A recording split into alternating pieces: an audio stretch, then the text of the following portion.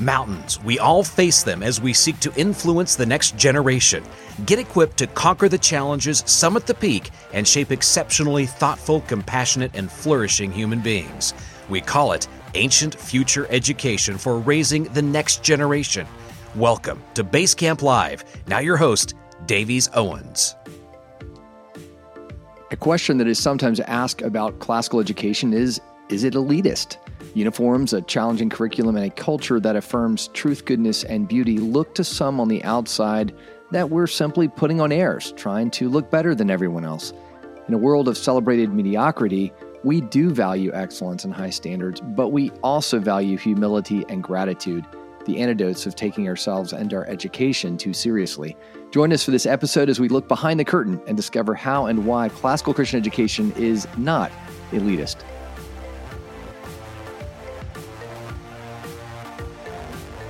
Welcome to Basecamp Live. Davies Owens, your host here. You've made a great decision. You could have listened to any other podcast or done anything else, but right now we're together on this journey, and I'm so grateful.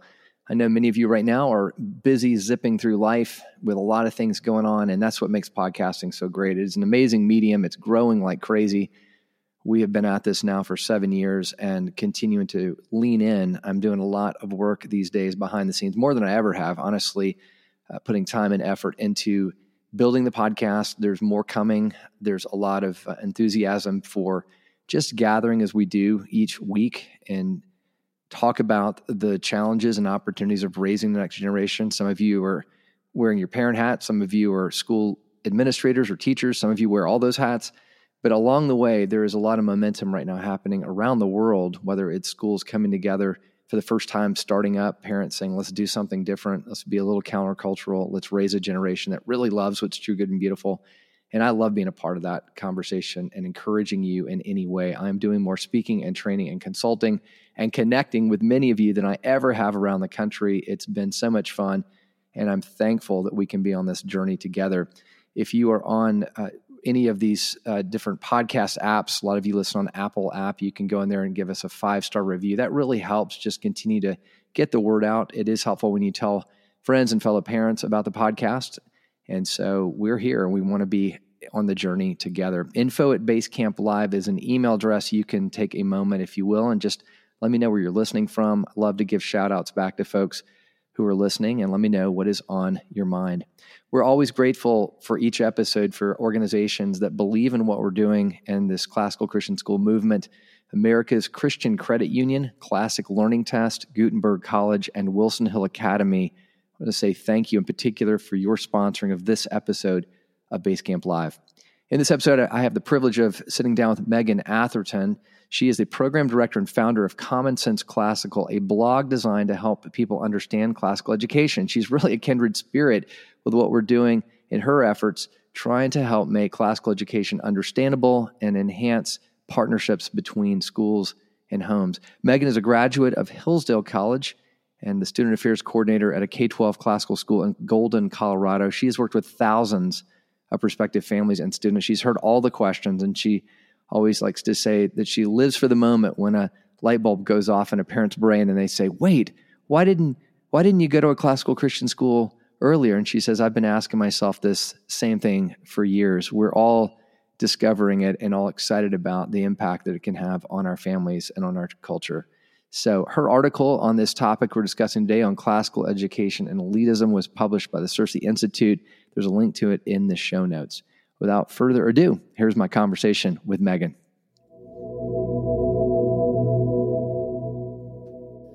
Megan, welcome to Basecamp Live. So glad to have you with us. Thanks for having me. Tell us a little bit about your journey into classical education. Yeah, I've been in classical education in kind of some capacity for most of my life. I was in a classically influenced, as I think what they would call themselves, school for high school and for middle school. Went to a liberal arts college, Hillsdale College out in Michigan. So I've just kind of been in the universe for a long time. When I graduated from Hillsdale, I came out to Denver, worked in one other spot before I got back into classical ed at Golden View Classical Academy, where I work with enrollment and prospective families. My husband's a teacher at the same classical school. So it's kind of all around us. But I recently also, the last couple of years, have been in the University of Dallas master's program for classical education. Wow. You're part of this new generation that of folks that actually experience classical education as a part of your own educational journey, which is so exciting for so many of us that were kind of transplants into this world and still figuring it out. You've come right through it. Well, I want to jump in. There's a topic that obviously folks are listening because it was in the title of this idea of questioning. The question is, are classical Christian schools elitist? I don't think they are, but I think it's a very real concern, and it's a very, there are points at which that can happen. Give us a sense of your perspective on that. I know you wrote this article for Source Institute. That's how I found you, and I'm excited to hear your thoughts on this. I actually was just speaking at a school in Seattle and had a parent come up to me and that was actually the question they wanted to know about, like, what was my perspective on it. So where does this question come from your vantage point? What are you seeing? Yeah. So I get the question, or the charge, if you will, of elitism from a couple different areas. I work with prospective families all the time. So there's, generally a question of whether or not classical education is for their child. So, you kind of have that from the prospective family side of things, but there's also other schools or other educational models that make the same charge that classical education is elitist. So I think the kind of the false charges of elitism that I tend to see are things like, well, you wear a uniform, so that makes the education inaccessible, or the culture of the school inaccessible. You have a challenging curriculum that you admit is difficult. Within that curriculum, you praise and teach Western civilization and have an emphasis on the Western canon, potentially to the exclusion of some other canon or some other cultures. And so those I don't think are signs of elitism. I think it's okay to have standards within education. I think it's okay to believe that something is better than something else. I do see real instances of elitism within classical education, and that usually comes from like educators or administrators who are taking themselves too seriously as opposed to taking their mission very, very seriously. I see it when teachers or admin will say things like, well, classical education is the best, and there's just nothing that's as good, or nothing that's good at all. And they tend to put classical ed up on a huge, huge pedestal. And obviously, like, I love classical education, but I would not go so far as to say that there is no good alternative. Or they'll say that, go ahead. Mm-hmm.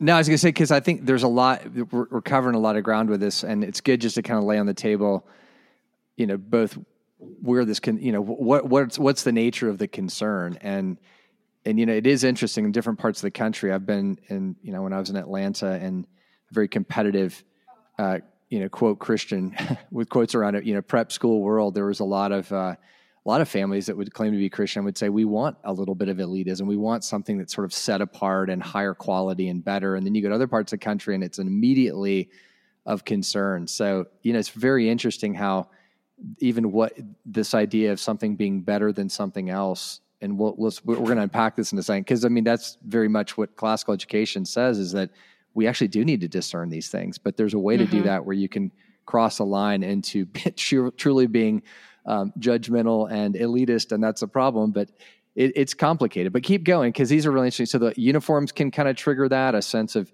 unique educational philosophy. What else is sort of you hearing? Yeah, from families in particular, families who come and visit the school, they'll see a very orderly environment. They'll see homework on a nightly basis, or a lack of technology. And usually I'll hear the phrase like, well, that's just not for every kid. And I am a huge proponent that classical education is for every kid. Every family who is on board with the mission can find success at a classical school. So it always breaks my heart when families say that. And I think it comes from just a sense that there's a part of it that's foreign or inaccessible to them, whether that's, like you said, like the uniforms, or even classical decor, like a lot of hardwoods, not a lot of acronyms or bright neon colors all over the walls. So I think that sometimes it's an environment often at schools that it's set apart. The teachers dress more professionally, or at least as professional, hopefully, as the students who are in the uniforms.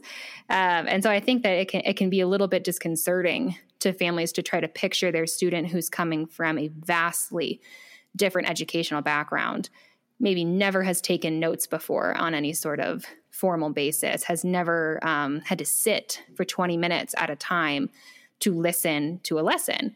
So I think that can be really disconcerting to some families. So that's really why I wrote the article, was to share that we have, classical education is proud of what it's doing and what it's done, but that doesn't make it inaccessible to people. And a difficult or challenging curriculum doesn't mean that every child can't access it. And so that's kind of where I came from with it. And I wonder too, because it seemed to me in the last, 5 years, that question, I don't remember hearing it that often. I used to occasionally give tours at both the schools I was at. I would, it's always great to kind of get on the front lines and hear the questions of prospective families. And that was increasingly becoming a question of concern, I think, especially from kind of the millennial Gen Z families that were coming in. And it's an interesting kind of, we talk on the podcast a lot about kind of the cultural moment and what we're experiencing, but that's sort of the, if you will, kind of the modern narrative, which is, equality, and we don't want, it's the whole, it honestly kind of bleeds in a bit from just the general cultural narrative of, we don't want anybody to be better than anybody else. It's the oppressors and the victims, and everything needs to kind of be the same. And even though we know from a classical and Christian perspective that we do need to discern, I think it bleeds in, maybe just to say it that way. So then there's this concern that, well, if you do have uniforms, are you doing that because you're better than someone else? Or are you saying that someone else is not, not as good as you? And so it's an interesting, how do you sort that out? Because it's kind of like we're in the world, but we're not of it. We're kind of called to be discerning and to say, that is beautiful, and I'm sorry, but that is not. And therefore, you're going to be accused probably of being an elitist if you don't accept everything as the world would expect. Yeah. Just to make sure I'm understanding your question, you're asking more broadly how to handle that charge versus. I mean, do you see that as sort of maybe? Yeah. Well, no, not uniform. I'm just saying. I'm wondering why, as we kind of set up what the problem is. I mean, it seems like the cultural moment we're in is even adding to the concern of accusations of elitism because of this. Again, just general assumption in the culture that all good things have to be equal and nobody should be better than anybody else. So, and probably even a little bit of a celebration of kind of what's broken and, kind of I always laugh, people spend all this money on jeans that look like they drug them behind their car because they're all torn. It's like everything should look kind of beat up and worn. And like you walk in a classical school and it looks very refined and like we're trying to put on airs. So it seems very opposite the direction the culture is headed, just from a perception standpoint. Yeah. Well, and I think I mentioned, that the charge of elitism, or like actual instances of elitism, often come from people within the classical world taking themselves too seriously, teachers who make lessons about their performance rather than about student learning, or feeling the need to alter lessons down because Shakespeare just, quote, isn't for everyone. Things like that. Those are like the real charges that I hear, but you put it in the context of all the hardwoods and it all blends in and it kind of makes sense. But I don't think it's bad to have something set apart. When you walk into a classical school and you have people taking their education very seriously, taking their mission very seriously. I joked about the uniform question specifically, but we wear a uniform because we're doing serious work, and that calls for serious attire. There's also all these other benefits, like you don't have to worry about having the right brand names socially as a student when you have a uniform. And seventh grade parents tend to love the uniform the most because that's right around when that tyranny of fashion sets in. So, there's those practical reasons too. But I wear a blazer to my job, even though I work in the front office and I'm an administrator, because I take my job seriously and because I set it apart as a place of serious work. So I dress the part for that. But that doesn't mean we take ourselves so seriously that we can't, have joy in what we're doing, that we can't recognize that we need to reach students of a lot of different abilities and a lot of different backgrounds. And we have to do that well.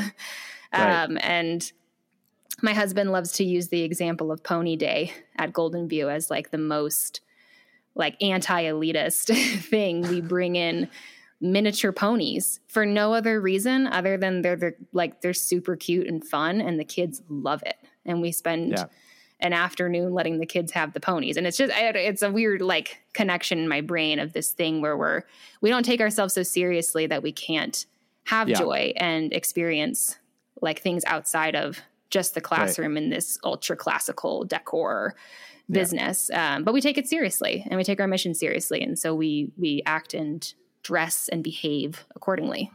And that makes a lot of sense. I think, we have such a world of kind of call it, I guess it's the Disney effect, where there's lots of sort of facades that are put up in that kind of a Disney world. And it's like, everybody knows that those aren't really pirates, or those animals aren't real, or that's not really, some turn of the century setting that they've put up. It's just a movie set looking thing. And I think, we're just suspicious of things that look maybe too good to be true. And yet we're called into a world of excellence and truth and goodness and beauty. And so we surround ourselves with these things. So I can understand where, if you're not familiar with it, and I do think you're right, there is a risk of some schools maybe allowing kind of maybe more the Harry Potter thing, if whatever you want to, I'm grasping for a good cultural reference point, but I know our school in Ambrose in Boise is a beautiful English tutor building, and people would think this is just simply put here to kind of, look impressive, like you're trying to be Harry Potter. I'm like, no, you don't understand. There's so much more to this education than just a facade of,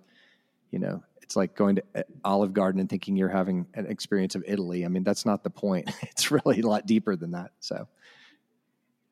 Yeah. Well, and I think, like I said, I love classical education. I also think it's important to recognize like where work needs to be done. So I do think like in a lot of ways, some classical schools don't do themselves a lot of favors with their marketing, with the way that they approach prospective families on these questions, or even in their approach in the classroom, where you have teachers who, like I said kind of before, it's more about their ability to be seen as brilliant and less about the student learning, or it's about their belief that they are immune to, like that as a school, they are immune to some of the challenges that local schools around them are immune to. And I tell families all the time, we encounter all the same stuff that other schools do. We might encounter it on a much smaller scale. But we have to deal with behavior problems, and we have to deal with kids not doing their homework, and we have to deal with parents who overstep or understep and are, there's lots of things that schools have to deal with, and we deal with all of that too. Yeah, we're not, I mean, yes, we are still real humans in here running the school. And so I want to take a break, and we come back. I want to get into some of those suggestions and practical things that you do both as a school to kind of counter that concern, and even things we could be doing in our home. Certainly, like, what's the role of humility? How do we teach students to be critical thinkers, but not turn out as judgmental people? I mean, there's a lot of nuancing that I think we have to be intentional about, so we are in fact not elitist. So let's take a quick break, and we'll come back and continue our conversation. Sounds great. I want to take just a moment during our break and let you know about the great work that's being done by Wilson Hill Academy. They offer a vibrant, rich, and accredited classical Christian education available to families and schools almost anywhere. With a click of a button, students join master teachers and friends live online from all over the world to engage in deep and lively discussions, solve math problems, conduct science experiments, translate Latin, deliver thesis presentations, and so much more. At Wilson Hill, students make lifelong friends and graduate well-prepared for college and beyond. Discover what's possible for your family or school at wilsonhillacademy.com. This episode of Basecamp Live is sponsored by the Heritage Program at Gordon College, a nationally ranked Christian liberal arts college located just north of Boston. We were made to flourish, but what does that look like? The Heritage Program invites your students to explore this question. Heritage is a one-week summer program for high schoolers to experience life in Christian community. They will see the good life in practice as they live on campus, learn from professors, reflect on great text, cultivate deep friendships through discussion and creativity, and explore Boston and the North Shore. To learn more about this unique summer opportunity, visit gordon.edu/heritage. So, Megan, we live in a world, again, that insists on equality and nothing is better than anything else. And yet here we are as classical schools who kind of going in the opposite direction. We do believe that things are true and good and beautiful, which means there's things that are false and not so beautiful and not so good.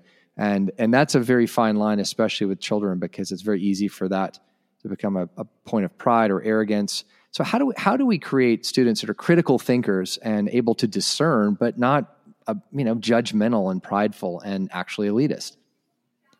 Yeah, I think I agree exactly with what you just said. When I think about that word judgmental, I think it's important to consider, what we mean by that. Does it mean we can't make a judgment? We can't pass a judgment because we believe that we're right, or believe that something else is wrong? And I don't think that that's the mistake. I think you're right. Classical schools inherently teach that some things are good, like courage. Courage is good. We teach that some things are inherently bad, like cowardice. And so passing a judgment on a situation, I think, is important and a big part of a classical education. But I also think that a classical classroom really positions itself well to be a practice ground for how to pass judgment without behaving judgmentally or allowing it to impact our view of a whole other person, like outside of being an irredeemable view of a person, allowing that judgment to impact us to that degree. Classical education bases itself so much on discussion in the classroom. And I think that history is a really good example there. It's all fine and good to talk about the Reformation in a history class, right up until you look around and you realize that a third of the room is Catholic and 2/3 of the room is something else.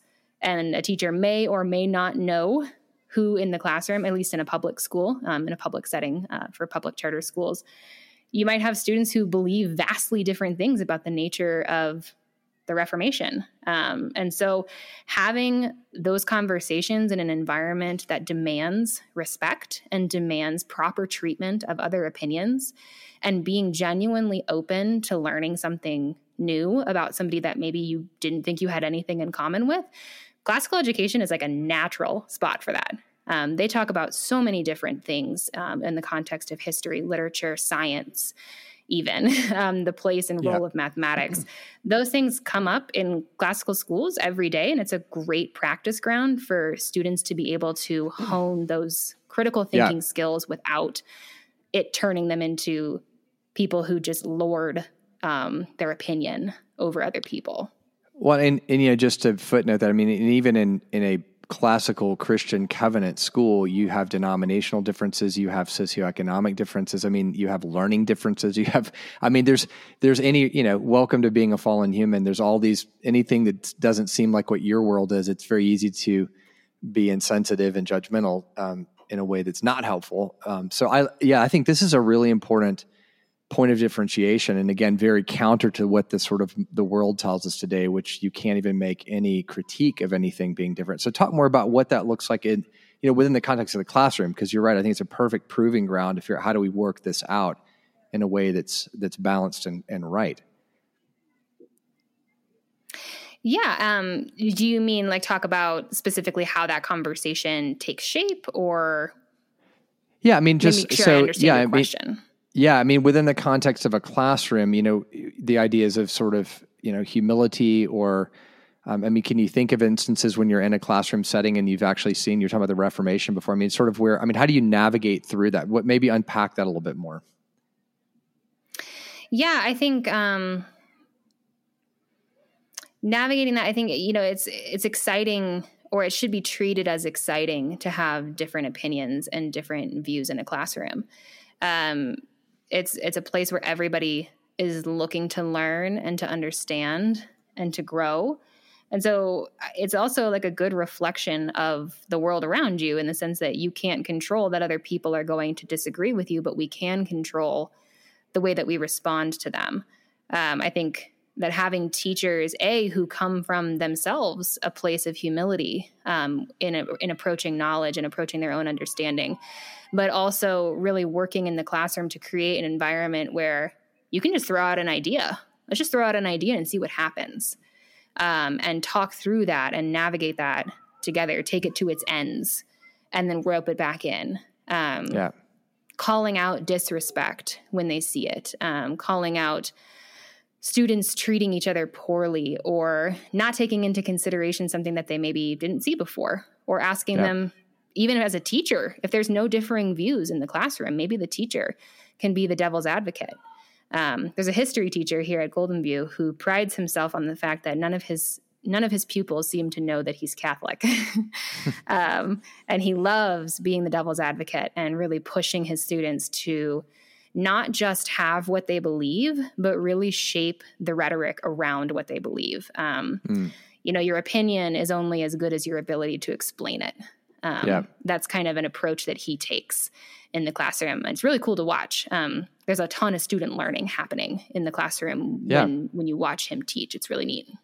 Well, and what I hear you saying, I mean, we often talk about, obviously, the cultural moment again we're in, where there's a tendency for people to cancel each other and for critical thinking to not even occur. This is really, again, the proving ground in our classrooms. And it's obviously more of kind of a middle high school level when you're kind of in that logic rhetoric stage, but you're really starting to create environments where there are real points of disagreement. And then how do you actually graciously and lovingly engage with one another to sort through that into, the heart of a Socratic discussion? I mean, I remember years ago, a student that transferred into our school that was a 11th grader. He'd been in the public school, and he just could not believe that really any topic was okay to talk about. There was sort of an assumption that there were taboos or trigger words or things that you couldn't say that would, you had to constantly filter what you were about to say. I mean, not in terms of being coarse, but just in terms of topics in general in our world today. So I love the fact that we can engage hard issues and we can learn how to sit amongst differing opinions and not immediately feel like we need to, give up or cancel or be superficial. I mean, I think that is the heart of classical education in terms of teaching us how to wrestle through hard ideas and come out humble because of that. Yeah. Well, and I even think of, I think a lot of classical schools, most have core virtues of some kind, or core virtues. That's what we call it. I think that it goes by a few different names at different schools too. But I don't think it's uncommon for friendship to be selected among them. And in the Aristotelian sense of friendship, we consider that not just being buddies, not just being friends with somebody, but truly showing friendship means wanting the best for that person. And so you have to take that into conversation. Peer to peer, teacher to student, to teacher. We want to create a culture and environment where we are demonstrating friendship in the sense that we want the best for that other person, even if we don't agree. And we want to show them that goodwill in the midst of those hard conversations that people have, teachers have with each other, parents have with administrators. And we bring that friendship and that goodwill into those conversations. And I think when you understand friendship in that way, it can really help to guide them. I think it's a great example. Yeah, I think that's a great way to think of it as friendship and kind of the biblical idea of sort of iron sharpening iron. I mean, there's a point at which you have to really rub these metals together in the case of iron and iron to refine them. And so it's there's friction, there can be difficulty, but that's what a friend does. The friend speaks the truth in love. A friend really wants you to be a better person having worked through these things. And so that's done, again, there's humility that's part of that. Let me ask this question. When we think about, again, we challenge students to become the very best human that they can be in terms of their academic ability. And so, again, as you talked about earlier, families will often tour our schools and say, gosh, you guys are really asking a lot of these kids compared to the school down the street. And we end up with students that actually do, although we're not just pursuing college, we actually do really well in terms of college entries and higher test scores and all that. So shouldn't we help us, what do you do with the question of, we should take pride in our hard work and our accomplishments, but we don't want to become prideful people, which again leads to elitism. So how do you help how do you guys discern that and help students and faculty and even parents think about the line between those two?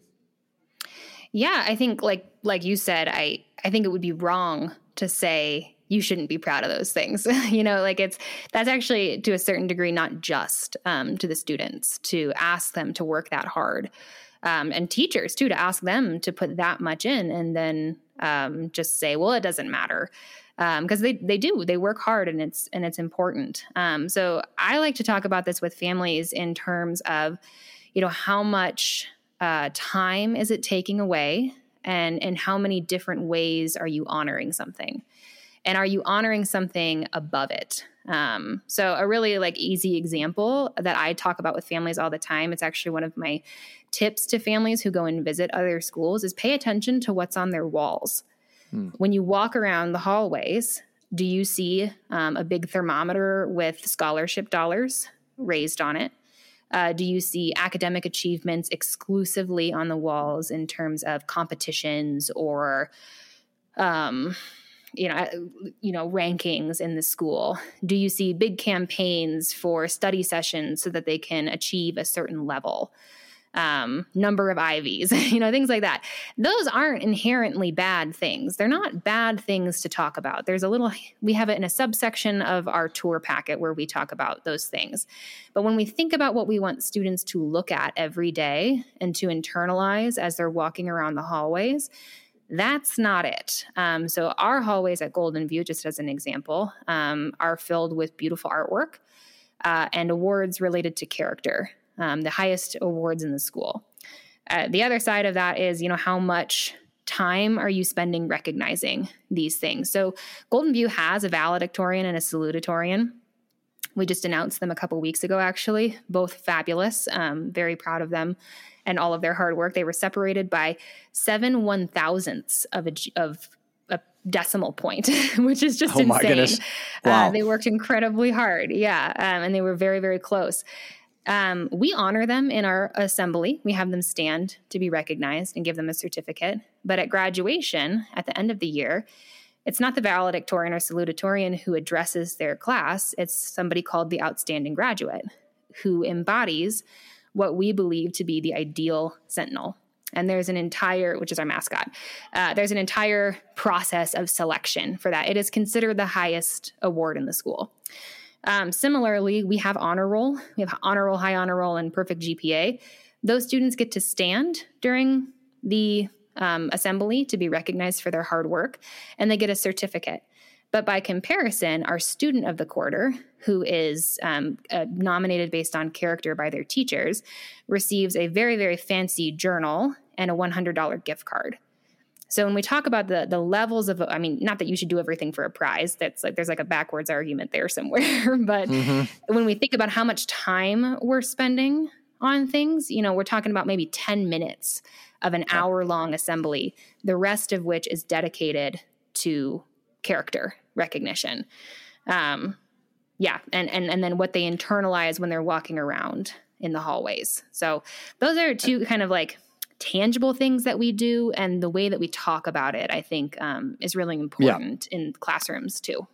I think it's the old adage, what gets celebrated gets valued. So if everything is about, whatever, the grades or whatever it may be, that sets a tone that's very different. Well, we're going to take another break, and I want to come back, and you had mentioned earlier, I think a point I'd like to come back to, which is the concern when parents, maybe perspectives, are viewing a school and they're thinking it might be elitist, or that's their concern. Then the question comes, is this school for everyone? Or is this somehow an education just for an elite, or just for my smartest child? And I wonder, I don't think anybody wants to enter an environment where there's going to be shame or feelings of failure, or that sense of this is a school where my child will never be good enough. And those are real pressures, real questions. So I'm curious kind of your thoughts on that as we address this really, I think, very relevant question that we hear often today. So we'll be right back and continue the conversation. You choose a traditional education for a reason. So why use standardized tests that don't reflect that? Basecamp Live is proud to partner with Classic Learning Test, which offers online academic assessments that strengthen a traditional education. CLT's assessments for grades 3 through 12 provide a meaningful metric of students' abilities, equipping parents and educators, and helping students pursue a fulfilling future. Explore CLT's assessments by visiting www.cltexam.com/Basecamp. As schools and families, we engage with businesses every day, and unfortunately, many of them are increasingly embracing more progressive ideologies and practices. That's why Basecamp Live, we're proud to partner with America's Christian Credit Union, a banking institution that only serves and invests in kingdom causes. So whether you're managing a school, a home, a small business, ACCU can meet your banking needs while upholding biblical values. Find out why tens of thousands of families and ministries across the country, including Basecamp Live, have chosen to bank with ACCU by going today to americaschristiancu.com/Basecamp Live. All right, Megan, before the break, I asked the big question, are classical schools for everyone? And the answer is? It is yes. Okay. Which I realize is very anticlimactic. What? Yes. Yeah. I could have said no and we would have gone a whole Well, that would have been way. a much more interesting answer, but yeah. Well, I mean, again, the answer is yes. I mean, obviously, and I hear that question all the time. And sometimes it's because I think historically, certainly classical Christian schools have been, especially with limited resources, and you can't accommodate to every child depending on certain special needs. We've done a lot of podcasts on this topic. And I think, yeah, I would agree. I think there's more breadth of what we can do to accommodate and to meet different demands. So the point is, yes, it's not just the super brightest kids that can come to our schools. Is that what you're saying? Yeah. Well, and I think I wrote down just in my notes, just a small caveat of my answer is yes, but it's more like every classical school should be for every student.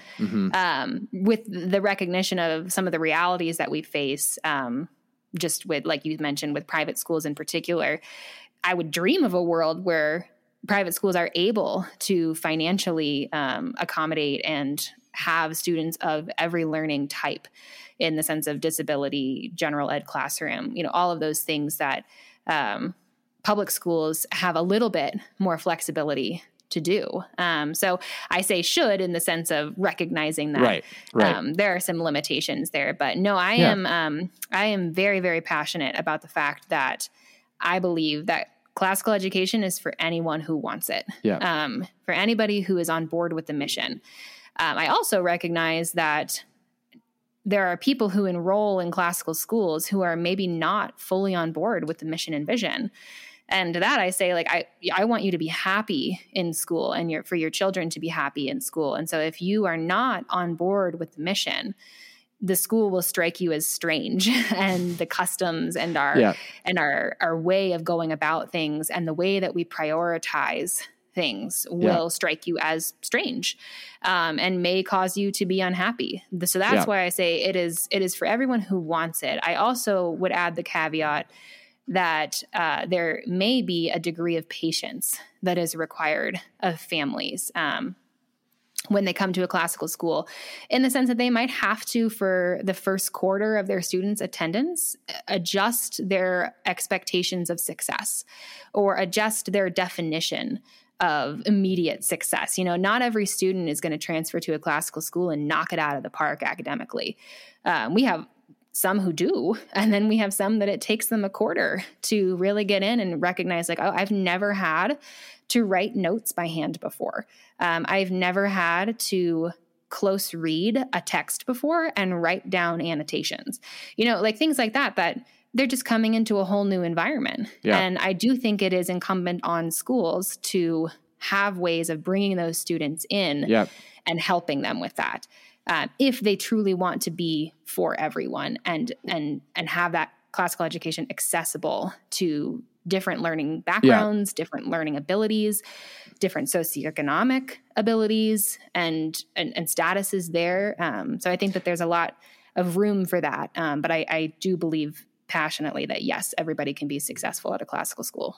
Well, and I think that as you're thinking, or as you're articulating this idea of this transition in, and whether that's you're coming in as a new family into this entirely new experience at kindergarten, or whether you've transferred in, the bottom line is ask questions. What I love about classical education is there are actually answers. We don't just, to your point about handwriting notes, we don't do that just because we decided, I don't know, iPads are just, we're just going to be weird and not have those things. We actually could give you a very long list of reasons, quite researched, on why we don't want children taking notes on an iPad and what happens when you write, or when you learn cursive. So these are not just weird things for weirdness sake or elitist sake. They're weird because they're different from the culture, but we could give you really good reasons why we are doing what we're doing, which leads me to this next question, which is how do you think educators, even parents, can help build confidence and gratitude for this form of education, which I often say on the podcast, it's that middle high schoolers in particular that are kind of coming into their own understanding of, and owning their education. So,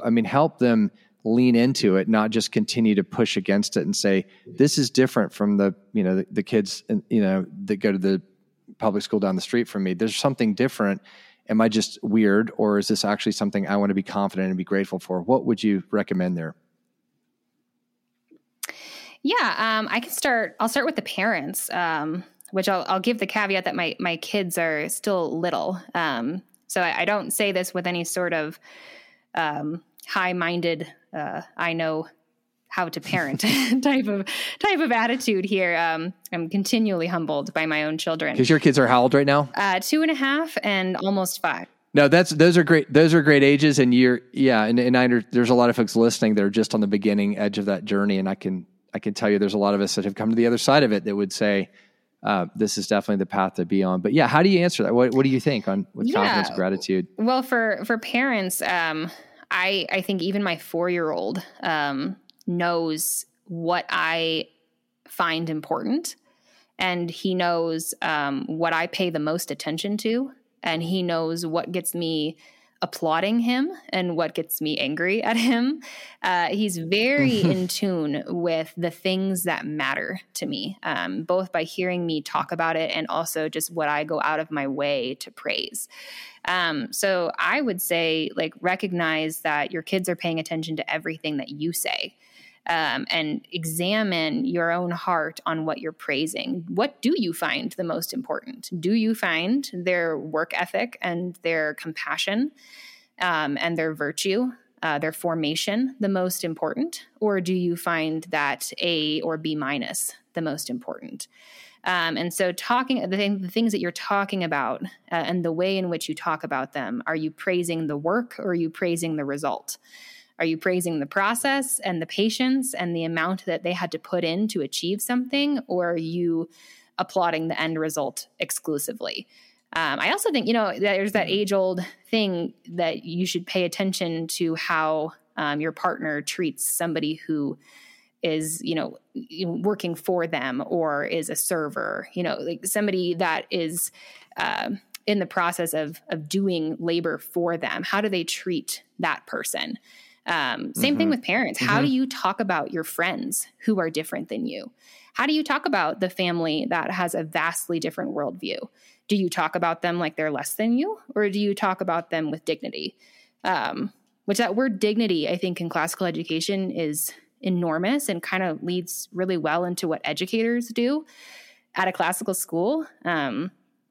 Classical schools are uniquely positioned because of our emphasis on virtue and character to let students know that their intelligence is actually not the best or most important thing about them. They are uniquely situated to tell them there's so much that's interesting about you other than your ability to score a particular way on a particular test. And a natural byproduct of leaving a classical school, whether you leave when you're in 9th grade or you leave when you graduate, however long you are at a classical school, you should hopefully leave that situation believing and understanding that there are so many pathways to a dignified life, and that your intelligence does not mean that you are entitled to a certain level or lack thereof of dignity. The two are not related. You can believe that you are intelligent all you want. And you might be right. You may be intelligent, and you might be more intelligent than every other person in your class. But that does not make you more dignified. And that, I think, classical educators are so uniquely situated to teach students that lesson, which is why I love it. I think it's fabulous. But parents, if they're doing that same thing at home, you've got a great recipe for success in that. Yeah, that's a great word, Megan. I think, as we close out our time and just thinking about just to your point, just it's the everyday conversations that so often form the either elitism or humility in the lives of our children. I mean, how do you respond to, if you're talking about the neighbors down the street in the school their children are in, or how do you respond to your point, someone who chose not to go to college and maybe go into the trades? Like, is that a lesser thing? I mean, it's all of these, again, it's complicated because we do want to be, we want to celebrate things that are truly excellent, and we want to strive for things that are hard and maybe not always achievable, but at the same time, we do it with incredible humility. So there's a lot to this. It's a huge conversation.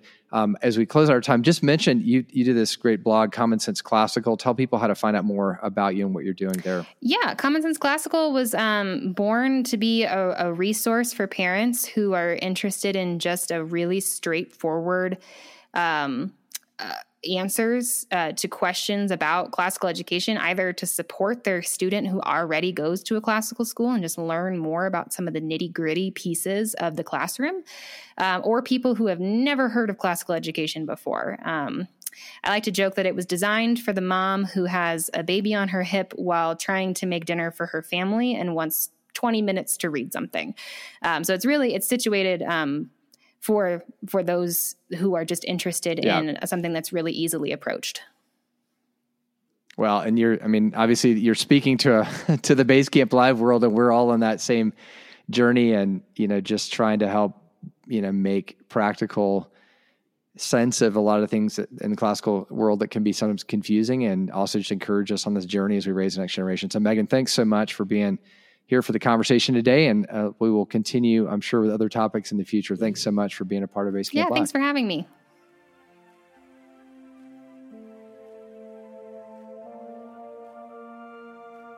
Thanks again for joining us for another episode of Basecamp Live and for staying to the very end.